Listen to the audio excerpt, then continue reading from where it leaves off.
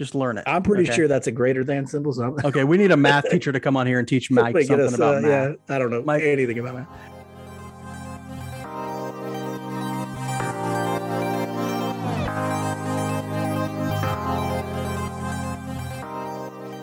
Welcome back to Royals Weekly. I am your host, Marcus Mead, and joining me as always, the inspiration behind the 1981 hit single Centerfold by the Jake Isles Band, My Brother Mike.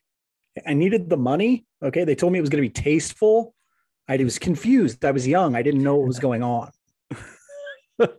And then you became Jake Isles' muse. We know that, that was a on again, off again, a lot of litigation. It was the 80s. That was the 80s. That was LA in the 80s, Mm-hmm. There was white snow everywhere, if you know what I'm saying, ladies and gentlemen. So yes, Mike has had a very exciting life. This week, we'll review a rain-shortened week, talk a little about the Royals' starting rotation, and preview this week's series against the Rangers and Rockies. Mike, you think the Royals will actually get to win a series tomorrow? I doubt it. If I had to guess, I'd say no. I wouldn't predict a win or anything crazy like that. But maybe it's possible. It is Baltimore, after all. It is Baltimore. How have we played 2 games in Baltimore now, and there wasn't a home run hit at all? Really? I don't think so. It's that dead in baseball, man. Nobody can hit the ball out of the ballpark. Like that guy came close today. Mountcastle? The first game off of that big, I think it was a curveball from Greinke. Mm-hmm. But they moved the fence back and left, so that's why he didn't hit his out. Okay. And then you got the deadened ball that's going to keep the ball in the yard, I guess. So plus you're talking about 2 offenses in the Orioles and the Royals who are complete flaming garbage. So. I think that really hits it in the sweet spot. It's the Royals and the Orioles. You're not going to see a lot of balls leaving the yard. That's you and I moved our recording time back by an hour to see if we could get that second game in. It was easily in. It wasn't like, hey, well, it was really close. We don't know if the game's going to be ended by the time we start. Nope. They had it wrapped up for us. They were ready to go. We'll start a review of last week with roster news. There was a little bit happening, comings and goings, if you will. The big sort of interesting news for me is that MJ Melendez finally made his ML Major League debut. He got a chance to start earlier in the week against the Cardinals, I believe. Mike, how do you think he's looked so far? Yeah, I felt like he hit the ball pretty well in that Cardinals game, drove it really hard, and was having really good at-bats. It's bad when a guy comes up and looks like has a better approach than your entire team the very first game he plays. But then he had a double today as well. I don't know. I think we're kind of seeing that how good Salvador Perez has been behind the plate for so long now. When we see MJ Melendez come in there, when we see other people catch, and Cam Gallagher is also extremely great catcher. Melendez isn't quite to that level, I don't think. And we're seeing that a little bit here and there, but I'll take average or slightly above average if he hits the way I think he's going to. Yeah, I think defensively, it's also just going to take some time to transition for him. This is a new staff for him. He's always had some receiving issues, but, I think once he gets settled in with this staff, gets a little more experience, feels calmer behind the plate, he'll be fine defensively. What excites me is that you're right. He looks like one of the best or sort of most professional hitters in the lineup already. And that's just because he's not swinging at a bunch of pitches outside the strike zone. He's not doing typical Royal hitters things where you're just swinging at pitches you could never hit hard or never put in play and then striking out on 3 pitches or something like that. That's sort of classic Royals right there. He's actually coming in, putting together good at bats. It's really nice to see. Another guy who's come up recently and is also putting together really good at bats that I've been very impressed with, that's Emmanuel Rivera. He got brought up this week when Brady Singer got sent down. And so he's gotten to play a little bit this week as well. I think he had a couple hits today in the Orioles game. Just looks really competent at the plate, like another professional hitter. He was hot in AAA. We'll see. I don't know that he's ever going to be an everyday third baseman, but I think he's a guy who could be very, really valuable off the bench for you and looks like a competent hitter at this point, which the Royals are looking for any competent hitter they can find, I would imagine, at this point. Earlier in the week, Carlos Santana went on the 10-day injured list with an ankle injury. He sort of helped facilitate bringing up some of these guys from AAA so we could see what they're up to. Michael, your thoughts on Santana heading to the IL? He's an older player. Older players tend to have nicks and dings here and there and end up on the injured list. He's the reason that MJ Melendez is up here. So... Well, sort of. He's sort of the reason MJ Melendez. I'm going to just say he is because it makes my mind feel better that you can replace Carlos Santana with an MJ Melendez. Obviously, never want to see a player get hurt, but it may be his sort of move out of the organization and out of the lineup Really, may end up at some he's the point reason releasing him. Emmanuel Rivera is up here. But Melendez filling in for Cam Gallagher, Santana, I think his spot was made free by or was used by Rivera, but I'm not 100% sure on that. My Doesn't mind matter. is Same thing, my memory is awash and you know, who knows what at this point. This week was an odd week for the Royals because a lot of their games got rained out. And so they ended up sort of having off days and rainouts that pushed them to a doubleheader today. They only played 5 games this week. They went 2-3 in those games, a couple losses to the Cardinals and a loss to the Orioles today. And that ends up with 3 losses, 2 wins, 1 to the Orioles, and they beat the Cardinals like 7-1, I think, earlier in the week. Overall, that brings their record to 9-16, 7 games under 500. Mike, it looked like a little bit more of the same from the Royals this week. What do you think? It seems that way, but I think we're starting to see some possible changes that you and I and a lot of people who are diehard Royals fans have been calling for and wanting and pushing for. We're, I think, in agreement on this, that we want some of those younger hitters that are ready to go to be up here. Now, the one that's still the glaring not up here, Vinny Pasquantino, who is just killing AAA right now. But we get Melendez up here, Bobby Witt Jr. is up here. We're starting to see some changes in the starting rotation as Singer, even though he was in the bullpen, was sent down. Bubic looks like he's going to the bullpen now. Got to wonder if at some point he doesn't go down to AAA too. I don't really like the idea of moving him to the bullpen. Well, he has had some success as a swingman. I understand that, past, but so if you actually want him to be a starter, just send him down to AAA and start him. Your bullpen's been everything you need it to be. I don't know that they do. I don't know that at this point they want Chris Bubic to be a starter. I don't know that they're not like, okay, this is your role now. You are a swingman for us. That's there what is you're going to no be. way they're going to have him do that. They have so much pitching in the pipeline. They have so much pitching in the pipeline, some of which has been more reliable even at the major league level than Bubic has. I think that they're not going to. But you can't take a guy who has shown the ability to be effective as a starter. You can't take a guy like Bubic who's been successful at times in a starting role in Major League Baseball and say, we're now putting you in the bullpen. That's where you are forever. If he has a chance to be a decent starter, put him in Omaha, let him start. Especially, it's not like you need help in the bullpen right now. Put him down there, make him be a starter. And you might say, well, they've got so much pitching in the pipeline, not much that has shown anything. So go down there, say command, learn the word, figure it out, or you're nothing. And then in a year or two, if you say, nope, it will never happen for you, then you say bullpen. I'm not ready to give up on him as a starter, though. Well, I'm ready to give up on him as a starter just because was never super in love with Bubic anyway. He was sort of found money in my mind. Like I never thought that he was going to be great. I think if they do send him down, it's got to be command and it's got to be pitch mix. Somebody needs to convince him that he is not a 55, 60% fastball guy because he's not. I don't care how well he locates it. He needs to be focused on locating those secondary pitches, pitching off those secondary pitches, and yes, commanding that fastball. I want to remind everybody that this guy was the minor league pitcher of the year and led all of minor league baseball in strikeouts at one point. Was his command good enough then? No, it wasn't. But if he gets control of that, if he can figure out that command, he's a valuable guy in a rotation. Like, I don't think you just get rid of that. You know, that's not, I say, since you're a program or an organization that is really its one calling card has been finding bullpen arms. Why do you need to throw him in the bullpen?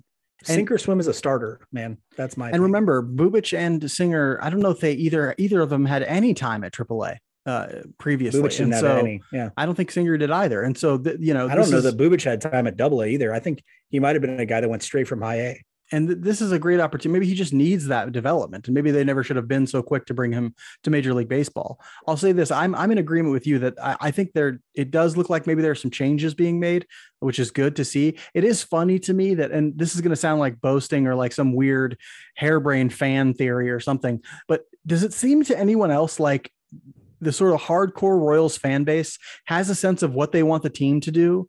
The team doesn't do it for months at a time. And then eventually the team figures out they should be doing that thing that the fan base was calling for them to do the whole time. They do that and they start winning more. Is it weird? Am I crazy? Does that seem crazy? They mentioned that on the Royals Farm Report podcast the other day. They said Dayton Moore loyal to a fault because he just hangs on to these people. To be clear, that was not on the Royals Farm Report podcast. That was on One Royal Way. It just happened to have both Joel and Alex on there. My bad. Okay. But I was like, You know what? You're right.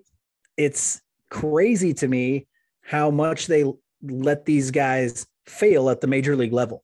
Mm-hmm. Like, just keep failing, keep going. Oh, that's all right. And then what do you like fist pump when they turn it, the one guy out of 10 that turns it around late?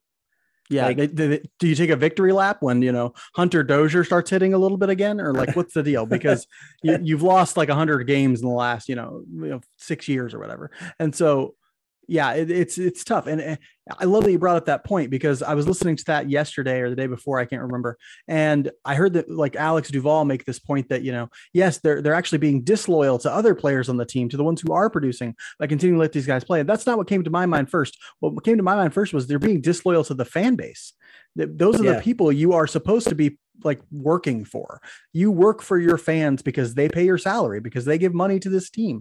And so it's interesting to me that how hard and stringently they hold on to this notion of loyalty in what is the most results oriented business in the world.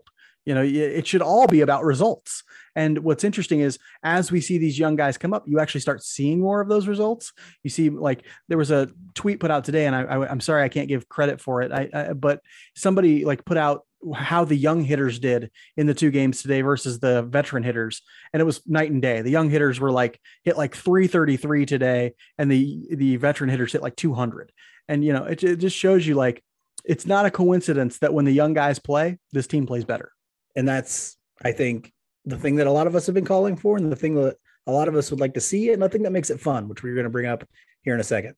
Well, it's weird when you're an organization whose thinking moves slower than your fan bases, right? That is weird. It's weird. Like, you do not adapt and adjust fast enough for anyone. And that's constantly why it's like, oh, it's 2022 and the Royals are trying to implement a pitching development system like other people were developing 6 years ago. We're talking a lot about the young players right now, but I know Mike wants to talk about one of the old players. And when I say old, I mean old. He old, baby. Zach Greinke had himself a week, baby. He went 11.2 innings pitched, only give up 3 earned runs, 4 Ks. Most notably and most importantly, 0 walks in the 2 starts that he had this week. We knew Zach Greinke was that kind of a pitcher, the guy that's not really going to strike out a lot of guys, but he has pinpoint command. That's the guy that he is now, a pitch to contact kind of guy. And we knew, and we really thought that maybe he chose the Royals because it's a bigger ballpark and he knew that there was going to be a good defense behind him. That scheme seems to be working really well for him right now. Brad Keller's kind of following a similar thing where his strikeout numbers aren't fantastic, but his pitching numbers are fantastic right now. And so Greinke, if he can keep doing these types of things, it's one of the few chances that they consistently have to win when he's on the mound. Yeah, there was a great piece out on MLB.com today about Greinke and the way he's going about having success so far this year. Just, pitching on the edges, having tremendous command, not walking anyone and letting the defense work behind him. Yes, he's giving up some hard hit balls, but maybe hard hit balls don't matter as much when you never walk anybody. The ball's been deadened a little bit and balls aren't leaving the yard. He's got an elite outfield. He's got an elite infield. They'll do enough for him. He can give up some hard hit singles here and there. No big deal. As long as he's not walking guys and giving up home runs, doesn't really matter that much. The guy I want to talk about having a great week this week, sadly, left the first game today with an injury, and that was Edward Olivares. What a spark he has been to the lineup. I love watching him hit. Yes, he is aggressive at the plate, and typically we say Royals hitters need to be less aggressive, but he's sort of been aggressive in the right ways, making a lot of contact, a lot of hard contact, not striking out. He went 7 for 15 this week, had 3 doubles, no walks, but only 2 strikeouts. Looked really, really good at the plate. And that's most important for him. He has been a spark plug to the point where they put him in the leadoff spot, which I think was working pretty well until, of course, he left today's game with a right quad strain, I think. Yeah. And hopefully we hear some good news on that it's day to day or something that just takes a little bit of rest and rehab. Can I tell you my theory as to why I think he is a little bit more of a free swinger that does not strike out, whereas somebody like a Mondesi or a Sal tends to strike out a little bit more because of that? I think he has better plate coverage than those guys do. I think he can hit more consistently balls that are on the outside edge or even a little outside the zone and put them in play hard better than some of those other guys do. And I think that leads to him being a free swinger who can actually get hits and hit the ball hard. Yeah, and people talk about Salvi like he's that guy who can, oh, he can take one outside the zone and crush it over the fence. Like, not really anymore. His swing used to be that a little bit, but it seems like over the last year or two, since he's transitioned into this more power approach, he doesn't have the kind of plate coverage he used to. And let's be honest, he's so much of a free swinger. Like, Olivares is nowhere near the level of Salvador Perez in terms of swinging at pitches outside the plate, like, or outside the strike zone. So, you're right. Olivares does have good plate coverage.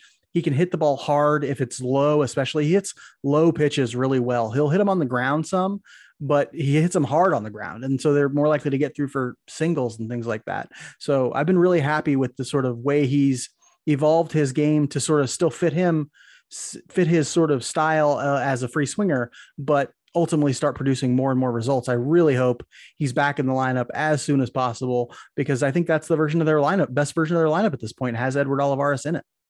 Not everybody played great this week. We have some people really struggling. Mike, who is on the top of your list of players who really need to pick up their performance from this week? Well, I hate beating this dead horse again, right? But Whit Merrifield struggled in a way that cannot be ignored. 1 for 15 this week, 2 strikeouts and no walks. Whit Merrifield is not much of a person that walks very often, but he's going to have to change up something in his approach.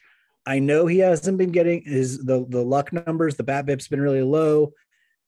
He's not striking out a ton, which he never has. He's not walking hardly at all, which he never has. But something's going to have to change in his approach, or I don't see how he's going to miraculously come back with the fact that he's never been a guy that hit the ball very hard. Yeah, it's just looking so bad for Merrifield right now. And they keep talking about him like, well, he's not worried. He's putting the ball in play hard. He's doing this, that, or the other. It's like something else is wrong, guys. Something is wrong. It's not just like, this is bad luck at this point. No, we played too many games. It's not bad luck at this point. It's that he's not putting the ball in play with the right launch angle frequently enough. That's what it is, honestly. Mm-hmm. And so maybe it's a bat path issue. Maybe it's an approach issue because he needs to be swinging at different kinds of pitches. I don't know. I just know that we need to start talking about what Merrifield is in this lineup, because right now he's an everyday player. And when I say everyday player, I mean every freaking day. And maybe that's a problem. Maybe he needs a few days off to make an adjustment, to get his mind right, to reset the clock, something, because the running him out there every day is not working at this point. And we talked about loyalty to a fault earlier. This is a great example of that. Loyalty to a fault. And what's going to happen is he's going to get a little hot streak and get hits. And Mike Matheny is going to come out and say, see, we knew if we stuck with him, he'd turn it around.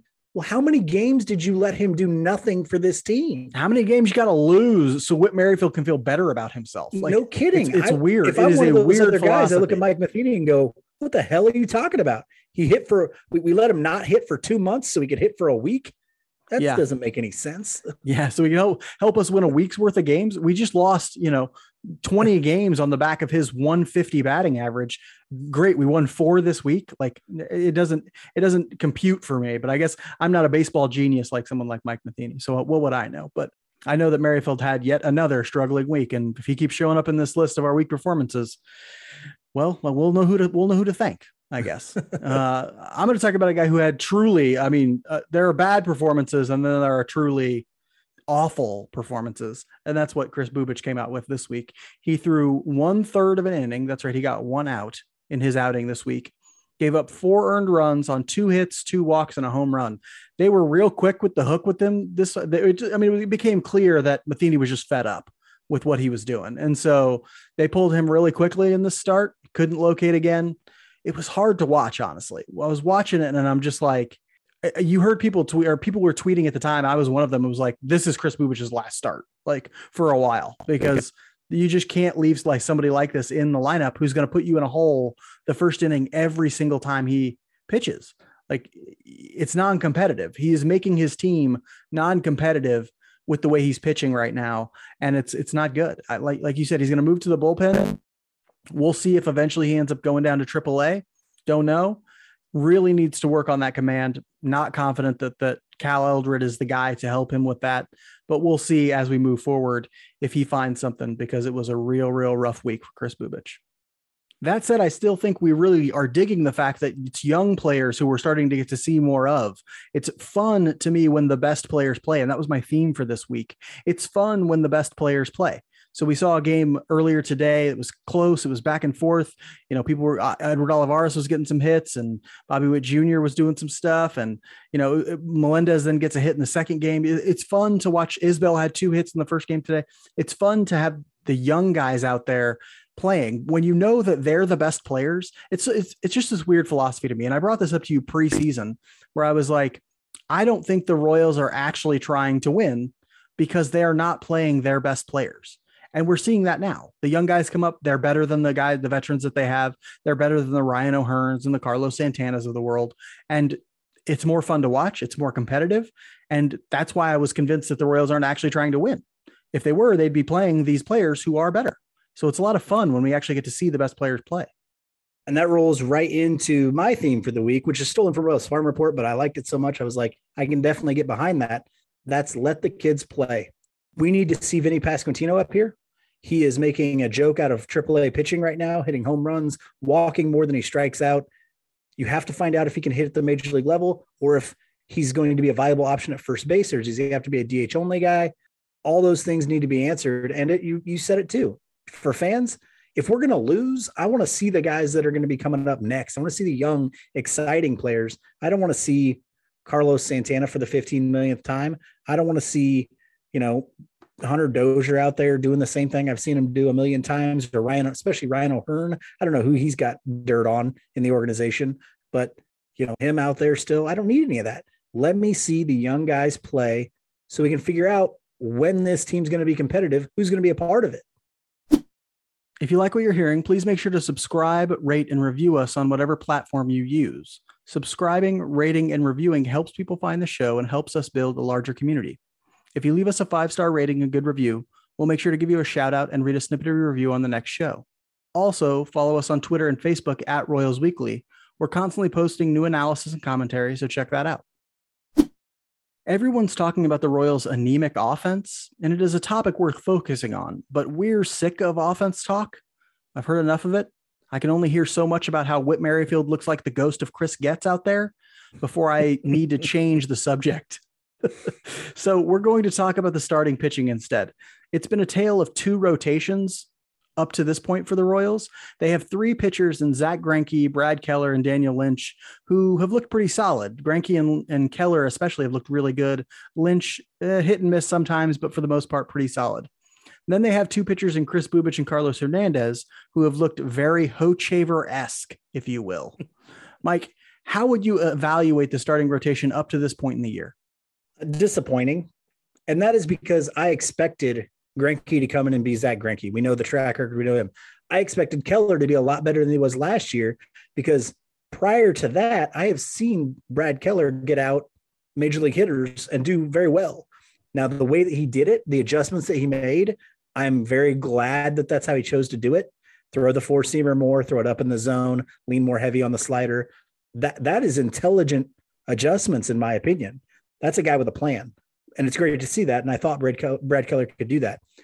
The guys that we all talked about, well, he has to take a step forward and he has to take a step forward. And if he takes a step forward, he's going to be great. None of them took a step forward. With maybe Lynch? The exception of Daniel Lynch, who Lynch has been solid, but I don't think anybody's going, well, this is the Daniel Lynch we hoped for, right? This is the guy that we thought could be a number 1 or a number 2. So no, it's been disappointing for me in that you took a guy in Brady Singer and you look like you haven't done anything with it. You took a guy in Chris Bubic, look like you haven't done anything with that. Carlos Hernandez has probably taken a step back this year. Those guys throw Jackson Kowar, who knows what's going on with that guy. They're all too good to be taking steps back, to be not getting more out of them. I think the Daniel Lynch point is actually just recency bias to some degree. If he didn't go out and have such a terrible outing today, we'd be saying really good. Not at all for me. I understand that. And I actually thought he did a decent job to battle back today. No, I'm not saying that. I think if you look at the stuff even before that, you're going, okay, is this the ceiling that we thought Daniel Lynch could get to? And maybe he's still got time to develop into that ceiling, into that guy maybe. but I don't think anybody's going, okay, this is a guy that can be the anchor of a rotation. Well, no, but for back end of the first round, I mean, at the very past the first round, the comp round, I think Daniel Lynch was taken in. You get a mid rotation starter, which is what he was looking like up till today, and maybe has looked like at times this year. I think you got to be happy with that. That's all you can really ask for from somebody taking in his spot. Now, your point about Singer, that's very valid. Your point about Hernandez, also very valid. I've been somewhat pleasantly surprised by the rotation, mostly because I didn't expect Keller to bounce back this much, and I didn't expect Greinke to be this successful, this good up to this point. And then Lynch has been a nice surprise. I think the downside is we needed two of those 2018 pitchers to step forward, or two of those guys, 2018 plus Hernandez guys to step forward, and only one of them really has so far. Now, the season's not over. It's still young. Brady Singer's down in AAA looking like he's about to come back up again. John Heasley is looking like he might get a chance at some point. So we're not 100% set on that 2018 clash yet. But I'd say up to this point, I've actually been somewhat pleasantly surprised, because I thought the rotation would be the thing that dragged the Royals down all year. And it turns out right now it's the lineup that's really dragging them down and keeping them from winning baseball games. If we're talking about guys like Keller and Lynch, though, guys who have sort of started to find some success in that rotation, do we then have to start saying, oh, well, maybe Cal Eldred deserves some credit here? Maybe we've been a little too hard. Do we owe Cal Eldred an apology for the many times we've asked for him to be fired on this podcast? No. And here's why. And I'm gonna give you two reasons why. One, you can say, okay, Eldred gets credit for Keller taking a step forward this year. Cal Eldred has been his pitching coach for like 3 or 4 years. Does he get blamed for what happened to him last year? I mean, let's just bring that up, but that's not even one of my points. First off, Cal Eldred couldn't even work with these guys this offseason. I'm giving credit to these guys for their step forwards. Brad Keller deserves credit for that step forward. Daniel Lynch deserves credit. And there's a lot of talk on how Daniel Lynch works with people outside the organization, not with the Royals development team, pitching development staff. I don't think Cal Eldred deserves a whole lot of credit for really any of these guys. I think they deserve credit. I think there are some analytics people who came through and sat down with them and said, listen, these are the pitches you're successful with. These are the ones you're not. You can choose to make those changes, or you can choose to do what you've done in the past that wasn't successful. And these were the guys who put a plan in place and were able to execute that plan. Brady Singer, on the other hand, I'm sure have told him the exact same thing. They've even mentioned it on the broadcast. Hey, he needs to throw the changeup more. He has never been able to execute that plan. It's that simple. And if you're Cal Eldred, you can't take credit for stuff when you weren't this offseason, you weren't able to work with guys because of the lockout. So why does he get credit for that? I don't understand that. I'll say this. If he does deserve credit for Keller and Lynch, he also deserves credit for Bubic and Hernandez, guys who have taken steps way back. And so and this is the problem with evaluating Eldred as a pitching coach is, even if you try and say like, no, we have to be fair to him, we have to give him credit for every pitcher who succeeds. Well, then by the transitive property, we have to, not really transitive property, but we also have to give him credit for every pitcher who fails. And right now they got a lot of guys who fail. They got a pitching staff that is not cutting it. If you want to give him credit for the totality of the pitching staff, he should be fired. If you want to give him credit just for the guys who aren't succeeding, he should be fired. If you there is no reasonable measure by which he deserves credit for the guys who are succeeding, but not credit for the guys who are failing. It's like, no, this is your job. Okay. You deserve credit for the totality of the pitching staff. And at the major league level, it has not cut it for a long time.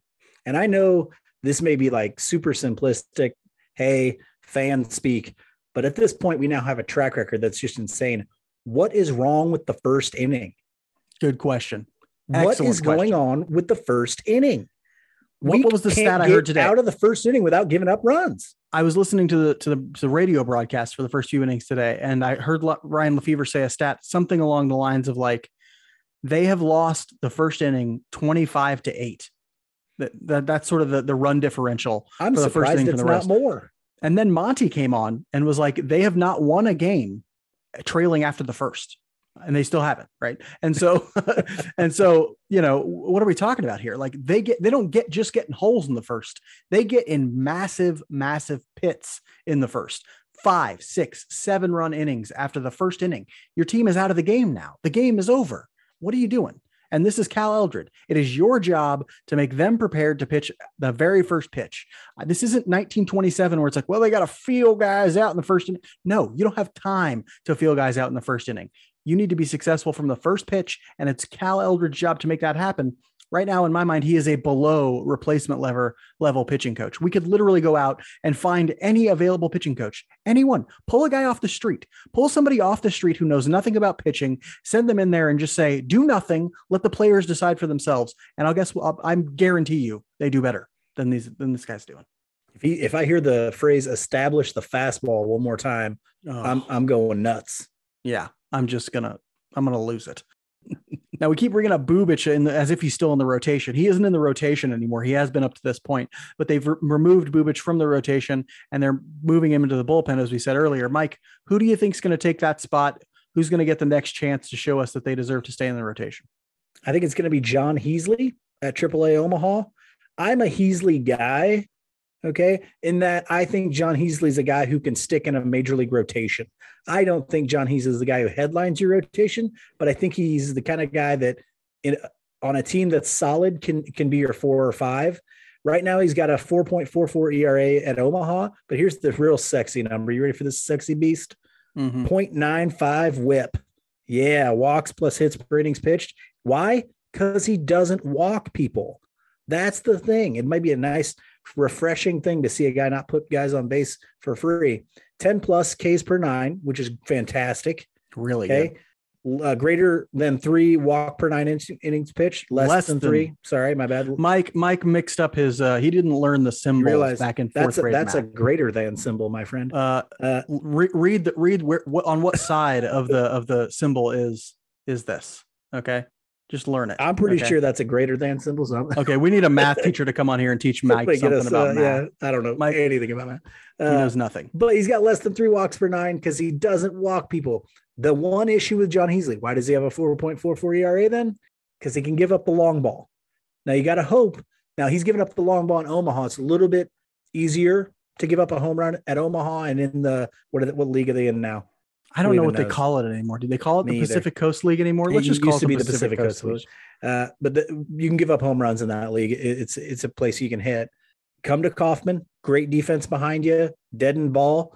I think John Heasley has a chance to be successful because he doesn't put people on base. Yeah, and I love his mix. He's got 4 pitches. They're all pretty solid. 4 solid pitches. I think that would be enough for Heasley. I think we're talking about, yes, he's going to give up the home run. Just don't walk people. He's going to strike some guys out because he commands those pitches fairly well. And maybe if they work with him, if they find something in his numbers, in his data that says, here's why you give up the home run so much, if we could just lessen that, then he should be fine, right? We're talking about a fine back end starter. I'm not looking for him to do anything more than come out, give up 3 to 5 runs in 6 innings every game and be fine. That's all I'm asking for. Don't crush our bullpen by getting knocked out in the first inning. Just don't walk anybody. If you give up a home run here and there, I'm fine with that, but just don't be a guy who just can't give any innings from the rotation. You need to be something more reliable than that. I'm going to transition us into our next topic here because there are going to be people who call for Brady Singer to get that start in the next one. What do you think?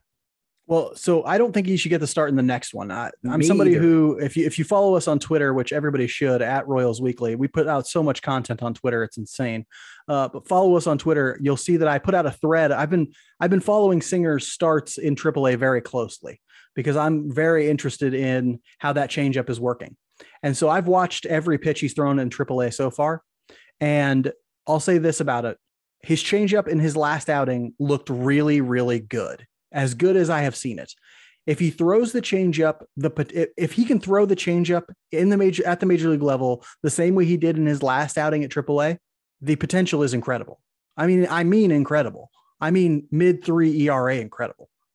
Because in his last start he threw 11 changeups. 4 of them got swings and misses. That's a new development for him. But previously, his changeup didn't have the tumble and fade to get enough swing and miss. But he got 4 swings and misses. He struck out 2 guys on it. He also got a bunch of weak contact. He always gets a bunch of weak contact on that changeup, and he located it really well. He missed one location out of those 11 pitches. A guy, I think, still hit a weak pop-up on it. It was an out, or maybe he just took it for a ball. I can't remember, but he is doing a really good job. And if you watch that last outing he had in AAA, he's gaining confidence in that changeup. He's shaking other pitches to get to that changeup and throw it. So you can tell things are going really well for Singer as he starts to work on that changeup more. What I don't want is that interrupted. I want him to get a few more starts in AAA before he comes back up for the major leagues. This is one of those instances where maybe it makes the Royals better if they bring Singer up right now instead of Heasley, but it doesn't make Singer better. It won't help his long-term development. He needs to stay in AAA for 2 to 3 more starts and then come back up, because let's face it, I don't think Hernandez is a long-term solution in the rotation right now anyway. And so give it some time, let him take 2 or 3 more starts, and then bring him up if that changeup continues to be as effective as it has been. The Royals were supposed to have an off day Monday, but because of the rains in Baltimore, they'll finish up the Baltimore series on Monday at around 11 Central Time. It's going to be like a morning game for people here in Kansas City. I'm a little excited for that. I'm going to watch it at work. Hey, I'm not going to come out and say that in case my employer is, but maybe I'll listen to it at work. Wink. There you go. Yeah, I hope my employer is. Hey, okay. And boss, that was a joke. I will not be watching it at work while I'm supposed to be teaching kids about history. That was a joke. Anyway, so after the Baltimore game on Monday, they'll head to Texas for a 3-gamer against the Rangers, and then they'll head to Colorado for a 3-gamer against the Rockies. It's a road trip week. We already previewed the Baltimore series, so we won't talk about Monday's game. But Mike, tell us about the Rangers. How are they looking this year? They're looking about like the Rangers usually look. They're 11-15, and they're 4th in a tough AL West. They're in the middle of a rebuild, which feels like they've been in the middle of that rebuild for 5 years now. Ever since they made that World Series back-to-back years, it seems like they've been in the rebuild. And well, I mean, and they built that stadium, but couldn't use it, or maybe it just feels for the like first that. year of COVID. Know. Yeah, I don't know. Real weird. They miss Prince Fielder down there. No probables for this series, but you have to imagine that we'll see Keller, and then we're going to see what they do for Bubic's replacement. You realize they could do like a Bolaños start with guy with a bullpen game as well. We didn't really talk about that as an option. They could do that. John Heasley's already on the 40-man. So you figure maybe he comes up and does that. I don't know. Well, here's the thing. They could do a bullpen game, but they now play like 19 or 17 games in 15 days. So I think the odds of a bullpen game are a little bit long just because they are going to need that bullpen. And so it's going to be really rough on them for the next couple of weeks. Yeah, I agree. The Rangers are 23rd in weighted runs created plus at 90. They're 24th in team ERA, so they are not doing so great. Still have a better record than the Royals at 11-15, but they're not doing great. Corey Seager, Marcus Semien, both guys that they were kind of counting on are struggling offensively. Pitchers Martin Perez and Dane Dunning, though, are having pretty good years. So we'll see what we get against the Rangers. Yeah, after the Rangers will come the Rockies, who are doing well record-wise. They're 16-12, third in the NL West. A little bit of a surprise. The Rockies are sort of kind of the running joke of baseball. The way they're run. Well, they're not. I mean, whether or not they're successful as a front office, they're like the running joke of Major League Baseball because they're so poorly run. And so it's a surprise that they're out there at least winning some games this year. 16-12 is pretty good. Third in the NL West. That's tied for third really with the Giants right now. The trick to that though, is they have a -9 run differential. They're actually 13-14 in the Pythagorean win-loss, which means they're outplaying their run differential quite a bit. And so we'll see if they end up coming back to earth at some point. Right now, they're 17th in team weighted runs created plus with 103, which is pretty good. Not great, but okay. CJ Cron is having a monster year for them offensively. He's their first baseman. He's got a 1.036 OPS, crushing the ball from first base right now. So they have a couple guys in their lineups doing okay. And then Cron is really sweeping up and just destroying. Right now, they're 26th in ERA, but they do have a couple of really competent starters right now. Chad Cole and Kyle Freeland and Antonio Senzatella, I'm going to say that, have been very good out of their rotation, which is, it's tough to pitch in Colorado, but they seem to be doing okay there. The bullpen has a few guys who are sort of achieving and then a few guys who are massively underachieving. So you see a real split in guys they have. A little bit like the Royals on offense. They have a few guys doing well and a few guys doing terribly. And so we'll see what they run out of the bullpen in there in Colorado. It'd be lovely if the Royals could get, at least a split out of those 6 games, maybe even a winning week if they can beat the Orioles on Monday. I'd like to see 4 wins out of this 7-game week. Yeah, this is a week that you have to win more than you lose, because we're going to end up going against the White Sox, who are going to get better, and the Twins are already doing really well, and we're not better than the the Guardians. So yeah, it's going to get bad. So we need to win where we can. Yeah, and they're playing the Orioles, Rangers, and Rockies this week. Those are not 3 World Series contenders there, so they need to pick up some wins this week. We'll end this week the same way we end every week, with our Just About Outside segment, where we talk about something that is interesting to us outside the world of baseball. Some people tune in just for this segment. No joke. There are people out there who just want to hear this garbage from Mike and I. Mike, what's interesting to you outside the world of baseball this week? It makes you wonder, should we not be doing a baseball podcast? Should we be doing like a lifestyle podcast or something? We are just not interesting enough for that. I don't find either one of us interesting. I read books about land. I am not an interesting person. The last book that I read was about Leonardo da Vinci, actually. Yeah, we're both super interested. Put us on TikTok. We're going to go viral. That's right, baby. I'm going to talk about Mother's Day. I'm going to take the layup here. Today is Mother's Day. That is just such a cop-out. I know, right? My wife is celebrating her first Mother's Day for our 2.5-month-old child. We went out to Powell Gardens, which I'd never been to. Very cool place, and which is about halfway between here and like Warrensburg, Sedalia, somewhere in there. And walked around there, had a little picnic there. It was pretty crowded, I think, probably because it was Mother's Day and mothers got in for free. But it was really cool. And my wife enjoyed some wine in a can. And classy. Yeah, and it was a good time. And then, and I got a shout out to our wonderful mother. Mark and I were raised by a single mother, special education teacher, the heart of a saint and the biceps of Hulk Hogan. So yeah, the woman is tougher than nails, and she's great. And then a shout out to my mother-in-law as well, Kelly Innes. So she's done so much to help us with our new baby and all that. So happy Mother's Day to all the mothers out there, to the people who act as mothers, maybe if they aren't even mothers, or to the people who aren't able to be mothers or don't want to be mothers, or dog mothers are great too. And all those mothers. So yeah, I'm fans of all of them. Yep. Happy, yeah. Gross. Happy Mother's Day, Morgan. I didn't get a chance. I should text her. I'll text her. But yeah, happy Mother's Day to all the mothers out there. I'm talking about something way less layup-y, like you took, Mike, and way less sentimental. I don't know. I'm talking about the Kingkiller Chronicles, baby.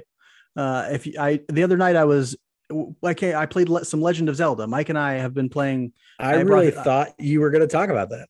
No, because I talked about the Switch last week, and so I took a Legend of Zelda game over to Mike's last night. But I've been really into fantasy ever since I started playing this Legend of Zelda game. I've been wanting to read more fantasy books, and so the other night I picked up a book I'd already read called A Wise Man's Fear, and this book is part of a series called The Kingkiller Chronicles, and I need to hype it because everybody needs to read this book series. It is incredible. I just love it. The first book is called The Name of the Wind. It is the story of a young man. You've been trying to get me to read that for years. And it's amazing, and you still haven't, so you need to, because your life is all messed up. And so read this book, The Name of the Wind. So I study writing for a living. That's what my job is. And I can tell you that the writing in this book is 80 grade writing in this book. It is top notch. The guy who wrote it, his name is Patrick Rothfuss, incredible writer. And you will not be disappointed that you read this book. It's about a young man whose family is killed. He's like part of a traveling performing troupe, and his family and the entire troupe are killed one day while he's out like playing in the woods or something. And he comes back to find these demons who have killed them, like sitting around the campfire. And he spends the rest of his life trying to learn, I guess you might call it magic. They don't call it magic, but you might call it magic. And trying to just become a better warrior and a better person who can sort of know things. He's like trying to find out who these people are and how he can like sort of get vengeance on them, basically. And so it's just an amazing book. It's sort of told not in flashback, but it's told by the main character later on in his life. he's sort of retelling the story of his life to somebody, and he has sort of already become infamous at this point in his life. And so like, but he's also gone into hiding. Everybody thinks he's dead. And so it's just this kind of crazy, twisty, turny, really compelling story. If you're into fantasy or if you're just into great writing, this book Ghosts series and magic. is You amazing. lost me. You lost me at Ghosts and Magic. There are no ghosts. You just said these ghosts were sitting around a fire. No, I said demons. Those aren't the same My thing. bad. Demons are and sitting magic. around fire. Actually, they're not That called changes the demons conclusion. either, because they don't use the language of demons. But that's just the best word I I have read for the them. Harry Potter books because you said they were good. Okay, And they were. okay. They were good. amazing. They were good. That's as fantasy as I go. I'm done. If you're looking for like fantasy writing that is even better than that, go to the King Killer Chronicles, because it is fan-friggin-tastic. Another thing that's fantastic is hopefully a whole bunch of Royals wins this week. Mike, what do you think? Come on. And then Come a on. Vinny Pasquantino call up. Or maybe a Vinny Pasquantino call up and then a bunch of Royals wins. I'm down for that too. That'd be great. Yes. So until that happens, be good to each other. And go Royals.